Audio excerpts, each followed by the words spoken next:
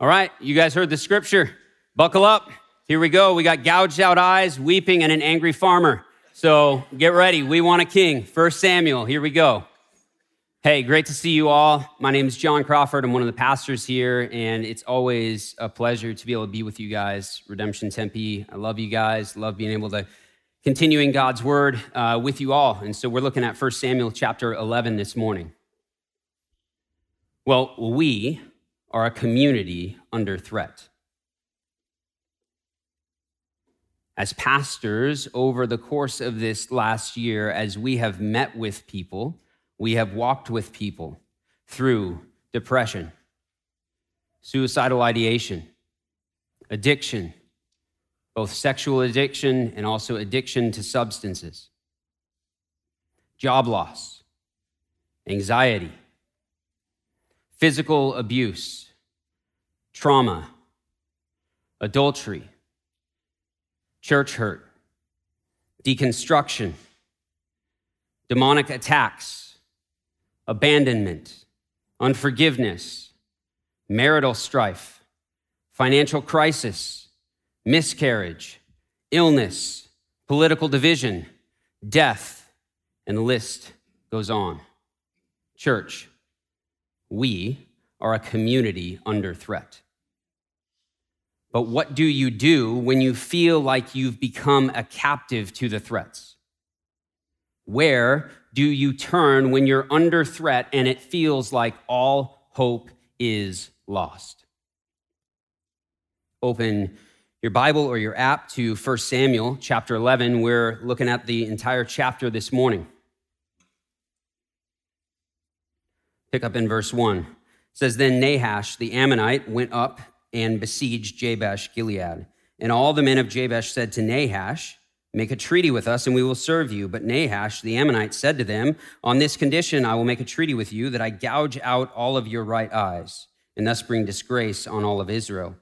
The elders of Jabesh said to him, Give us 7 days respite, that we may send messengers through all the territory of Israel. Then, if there's no one to save us, we will give ourselves over to you. When the messengers came to Gibeah of Saul, they reported the matter in the ears of the people. And all the people wept aloud. Under threat.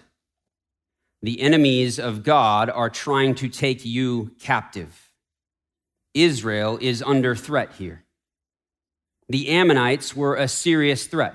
There is a severity to the threat that Israel is facing with Nahash and the Ammonites. And Nahash, this dude is a bad dude. The king, he's the king of the Ammonites. And Nahash, his name means serpent. You know you're a bad dude if your name is serpent. And that's Nahash here. And what Nahash says is he says, hey, you know what? The only way I'm making a treaty with you is I'm going to gouge out all of your right eyes. This seems strange. This seems even barbaric, and Nahash even has the nerve to say, hey, I want to disgrace all of Israel. Well, why would he want to gouge out all of their right eyes?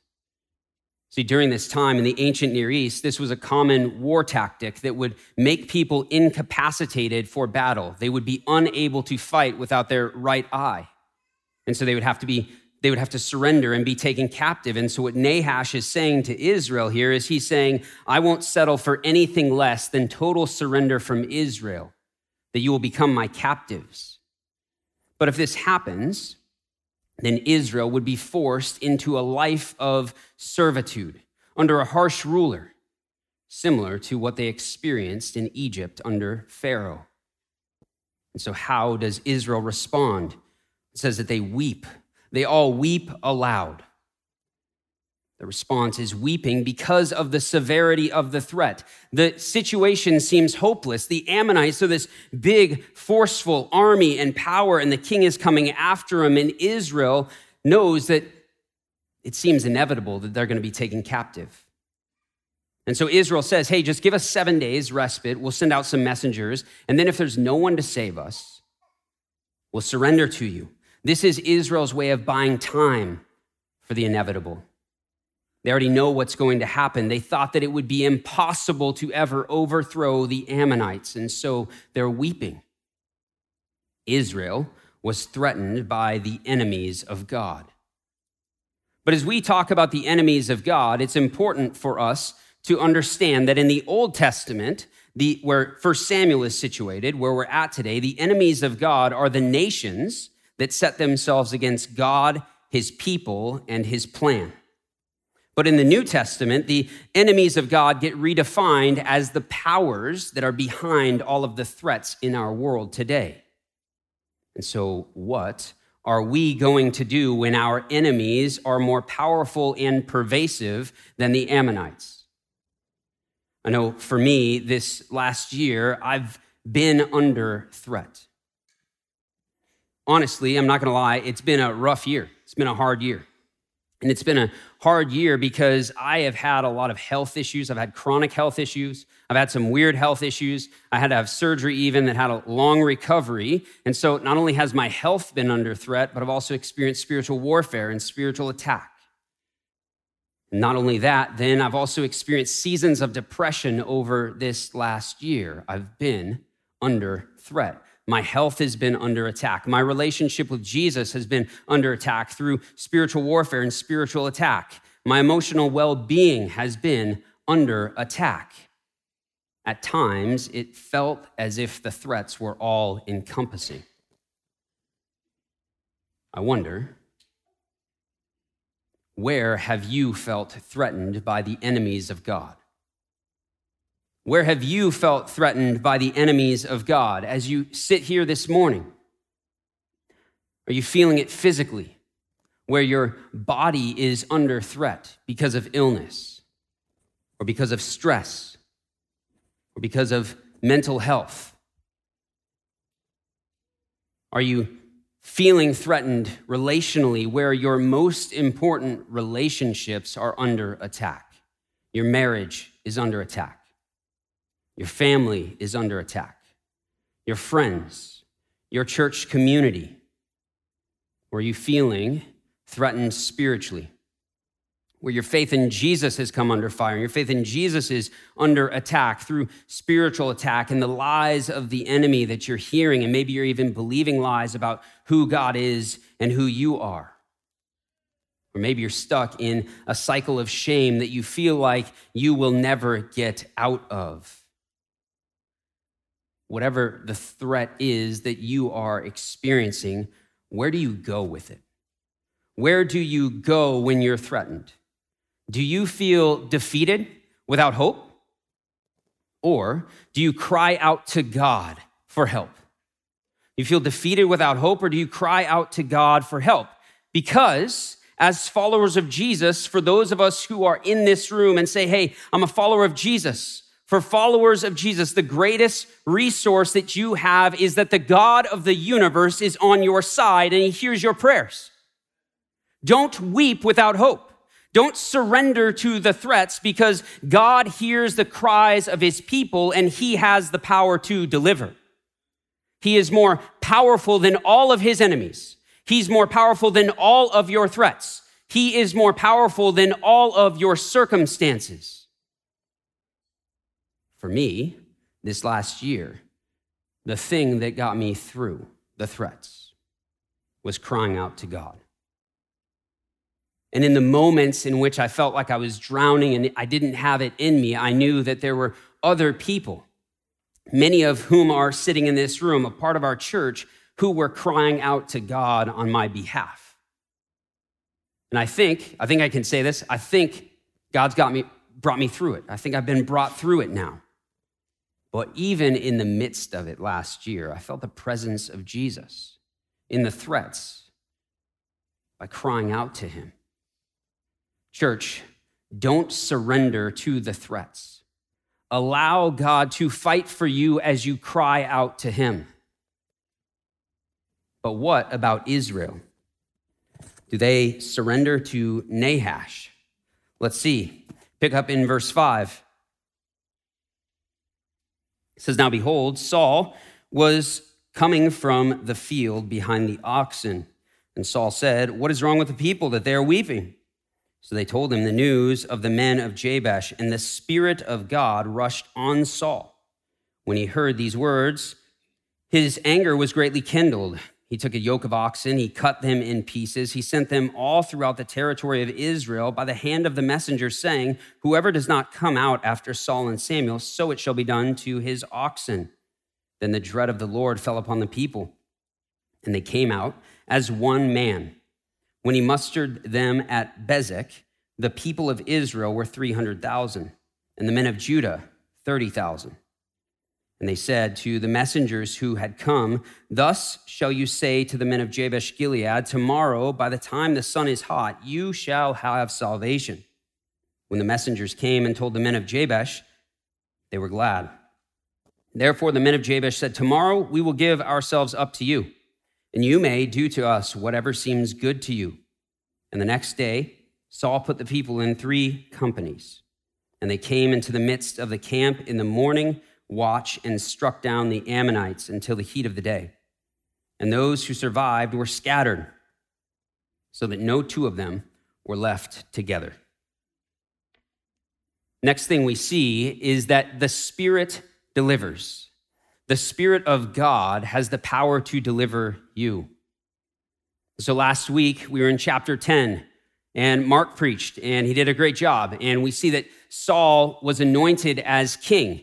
But here, Saul isn't acting like a king, even though he's been anointed. He's still a farmer. He's out in the fields with oxen as Israel is being threatened by Nahash.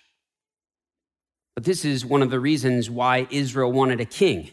They wanted someone to fight their battles for them. They wanted a rescuer. But there's Saul, chilling with the oxen, while Israel is weeping because of the threat of the Ammonites. And they feel and know that there's no way they will be able to overpower them. And so how in the world is Farmer Saul going to rescue Israel from the Ammonites? If you just imagine for a moment the equivalent.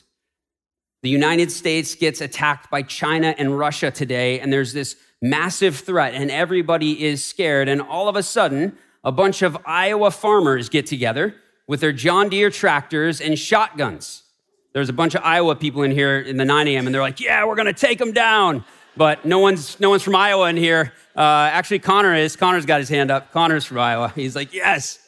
But the equivalent, right? I don't want to underestimate some farmers from Iowa, right? They could probably do some damage. But against Russia and China, this is the equivalent of the threat of the Ammonites to Israel here. But something happens, we see in verse 6. The Spirit of God rushes onto Saul.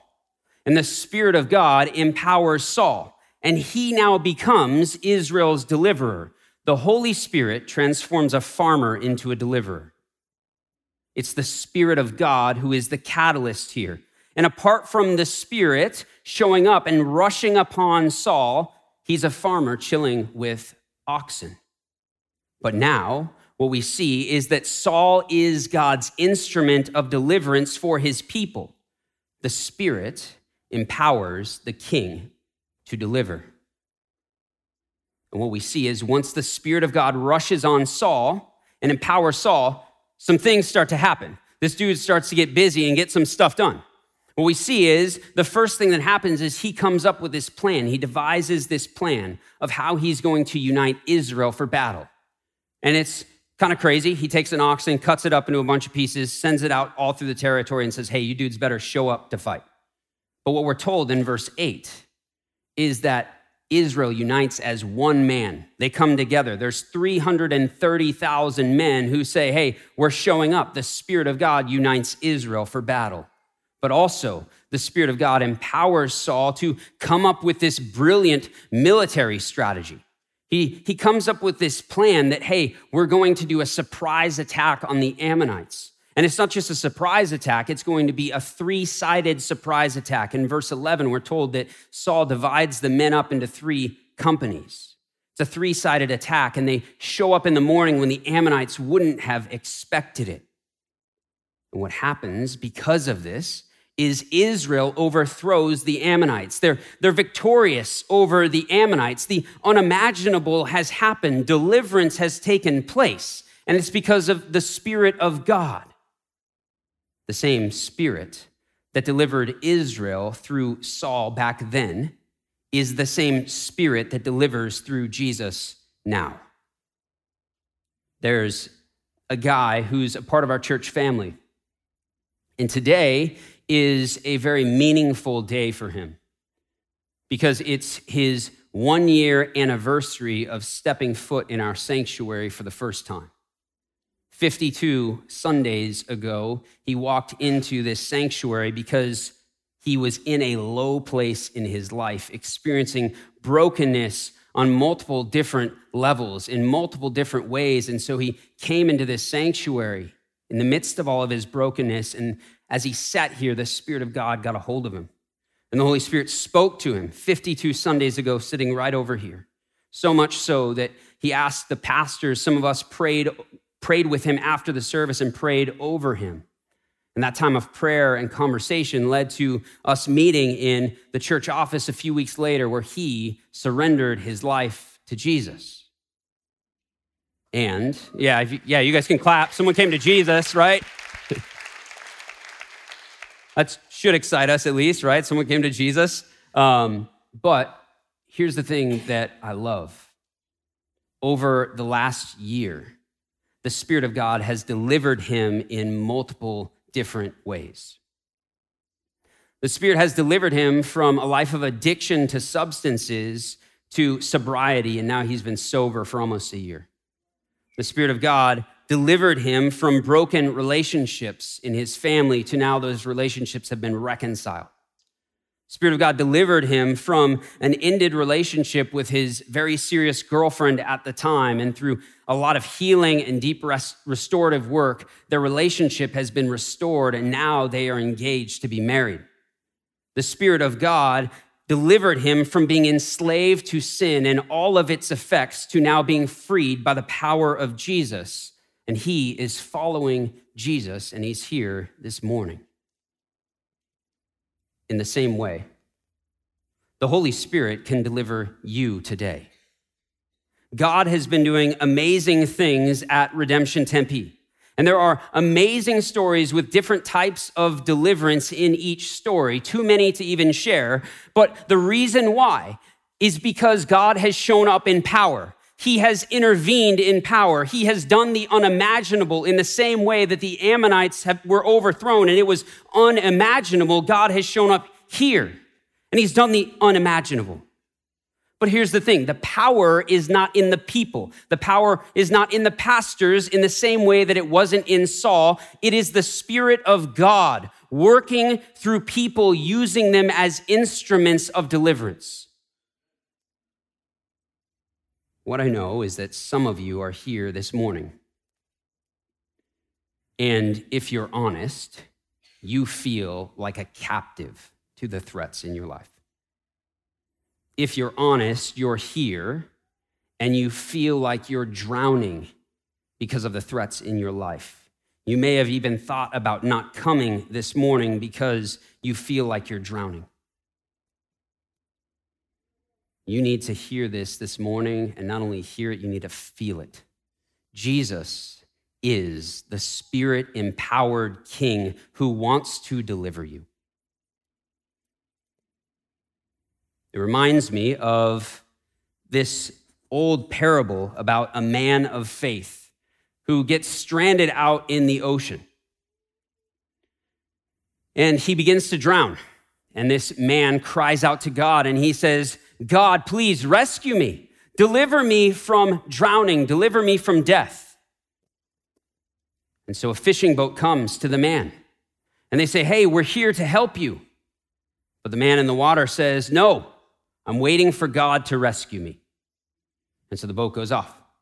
And another boat, a big yacht comes, and they say, hey, we're here to help you. And the man in the water says, no, I'm waiting for God to rescue me. And then a helicopter, a Coast Guard helicopter comes overhead, and they say, hey, we're here to help you. And the man in the water says, no, I'm waiting for God to rescue me.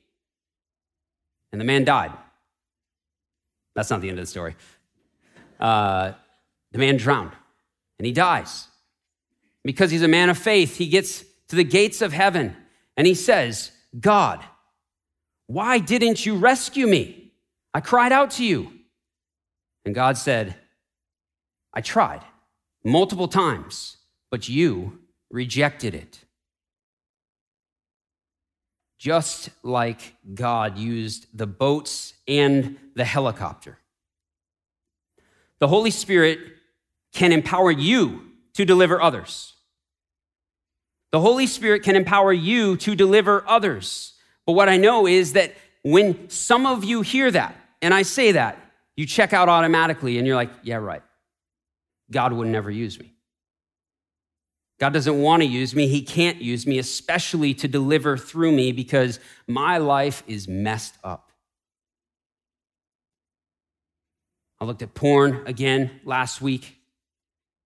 I got anger issues and I yell at the people that I care most and care about and love the most. I've got stuff that has happened to me in my life and I carry shame.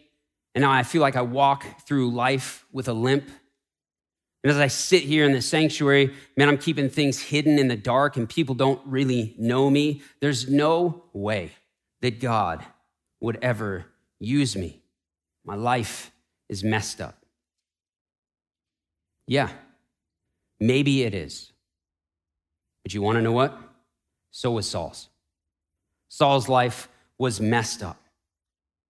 And yet, he was a mess, and God still used him in spite of himself and in spite of all of his messiness.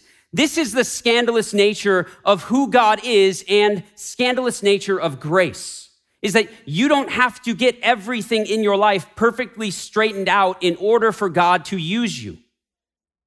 The craziest thing about this passage is that in verse 6, the Spirit of God rushed onto Saul. But as followers of Jesus, the Spirit of God has rushed into you. And the Holy Spirit lives in you. And that means that the presence and power of Jesus dwells in you. And he wants to use you as an instrument of deliverance in the lives of others. Church, the church is the Spirit-empowered people that the Holy Spirit has gathered us together as the church, and we are the boat to rescue those who are drowning. That God uses us as the boat to rescue those who are drowning. And this is not just the pastors. It's easy for everybody to check out and say, oh, the pastors are doing all that. It's not just the pastors, but deliverance and rescue happens through a bunch of different ways. It happens in redemption communities, happens in Bible studies. It happens through care groups, through support groups, through healing prayer ministry. It happens through counseling services. All of these are modes of rescue that the Spirit of God uses to bring deliverance in the lives of people. And what I love about the guy whose story I shared is that deliverance has been a 1-year process for him. It's been a 1-year journey, and there have been many different people involved. Multiple people have been involved. He's been in Bible study. He's had community. He's been in recovery ministry and recovery groups. He's been meeting for pastoral counseling. Multiple people played a role in his story. But deliverance is possible because of the power of the Holy Spirit. And so Israel is delivered from the Ammonites, but what do they do once they're delivered? Let's look here at verse 12. It says, then the people said to Samuel, who is it that said, shall Saul reign over us? Bring the men to us that we may put him to death. But Saul said, not a man shall be put to death on this day. For today the Lord has worked salvation in Israel. Then Samuel said to the people, come, let us go to Gilgal and there renew the kingdom. So all the people went to Gilgal. And there they made Saul king before the Lord in Gilgal. There they sacrificed peace offerings before the Lord. And there Saul and all the men of Israel rejoiced greatly. The last thing we see is that they enthrone the king. This is the proper response to deliverance. It's worship. And so here in Saul's life, this is the great moment in the life of Israel for Saul.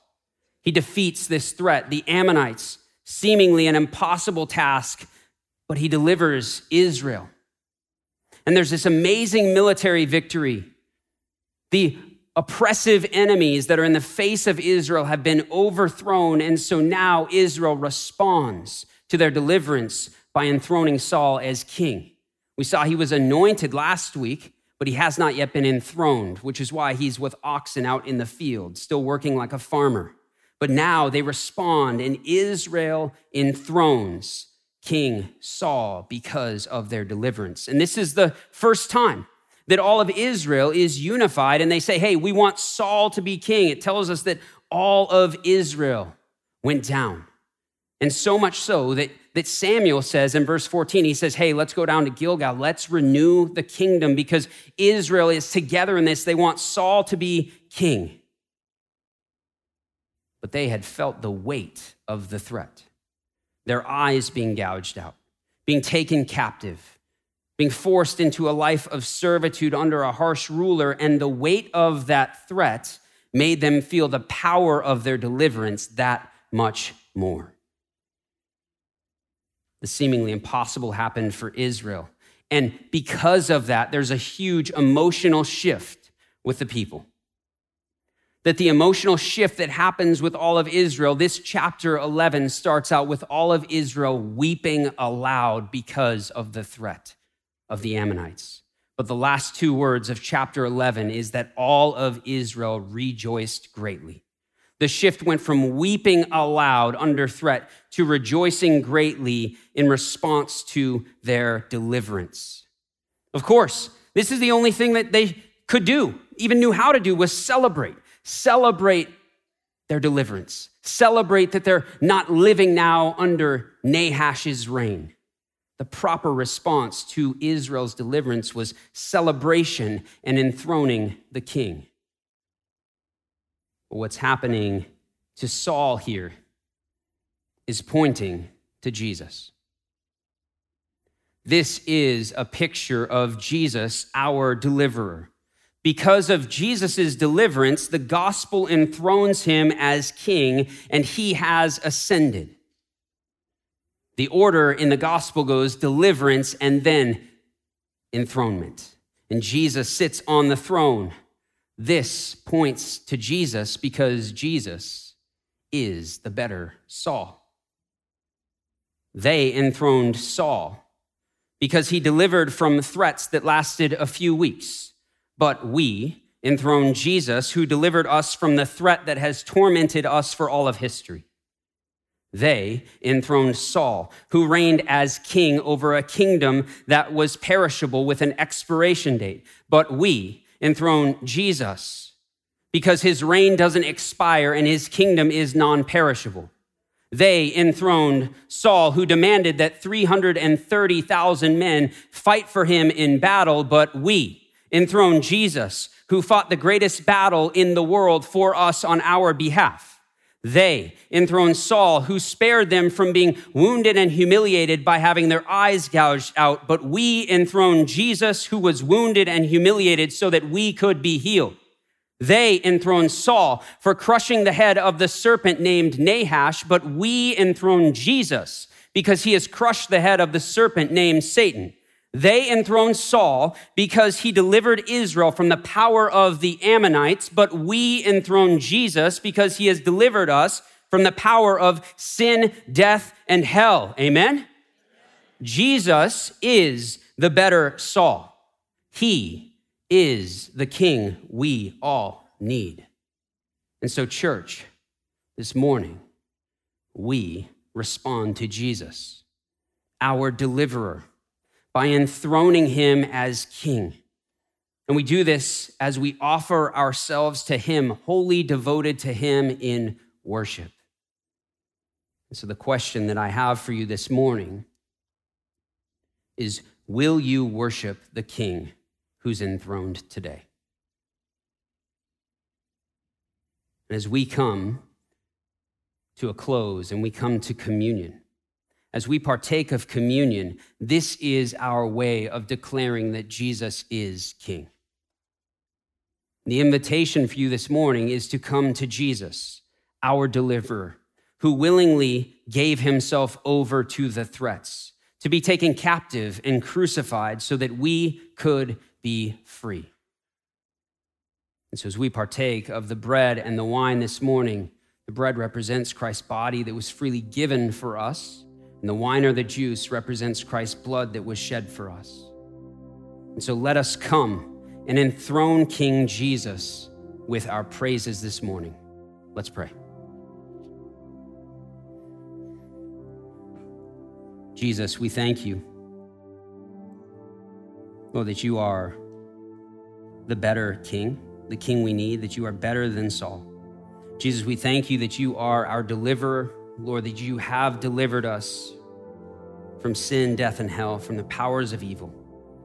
But yet, Jesus, there are threats here sitting in this sanctuary. Lord, I know people are feeling the weight under threats that they're experiencing in their life. And so, Jesus, I pray that you would minister to those people in the midst of their situation, in the midst of the threats. Jesus, that you would walk with them, that your spirit would be present to them. Jesus, that they would not feel defeated without hope, but they would cry out to you, God, our deliverer. The greatest resource that we have is that you are on our side and you hear our prayers. And so, Jesus, I pray that you would deliver people, Lord, from the bondage that they're feeling, from the weight of the threats that they're under. Jesus, we thank you for the gift of your spirit, Lord, that you have sent your spirit not on us, but to live in us, to empower us, Lord, to be instruments of deliverance in the lives of others. And so, Jesus, we ask that you would use us, fill us with your spirit. And Jesus, we want you to be enthroned, Lord. As scripture tells us, you are already enthroned in the ascension, but yet you are enthroned on the praises of your people. And so, Lord, we want to worship you rightly as King this morning. So, Lord, stir our hearts and our affection for you today. Amen.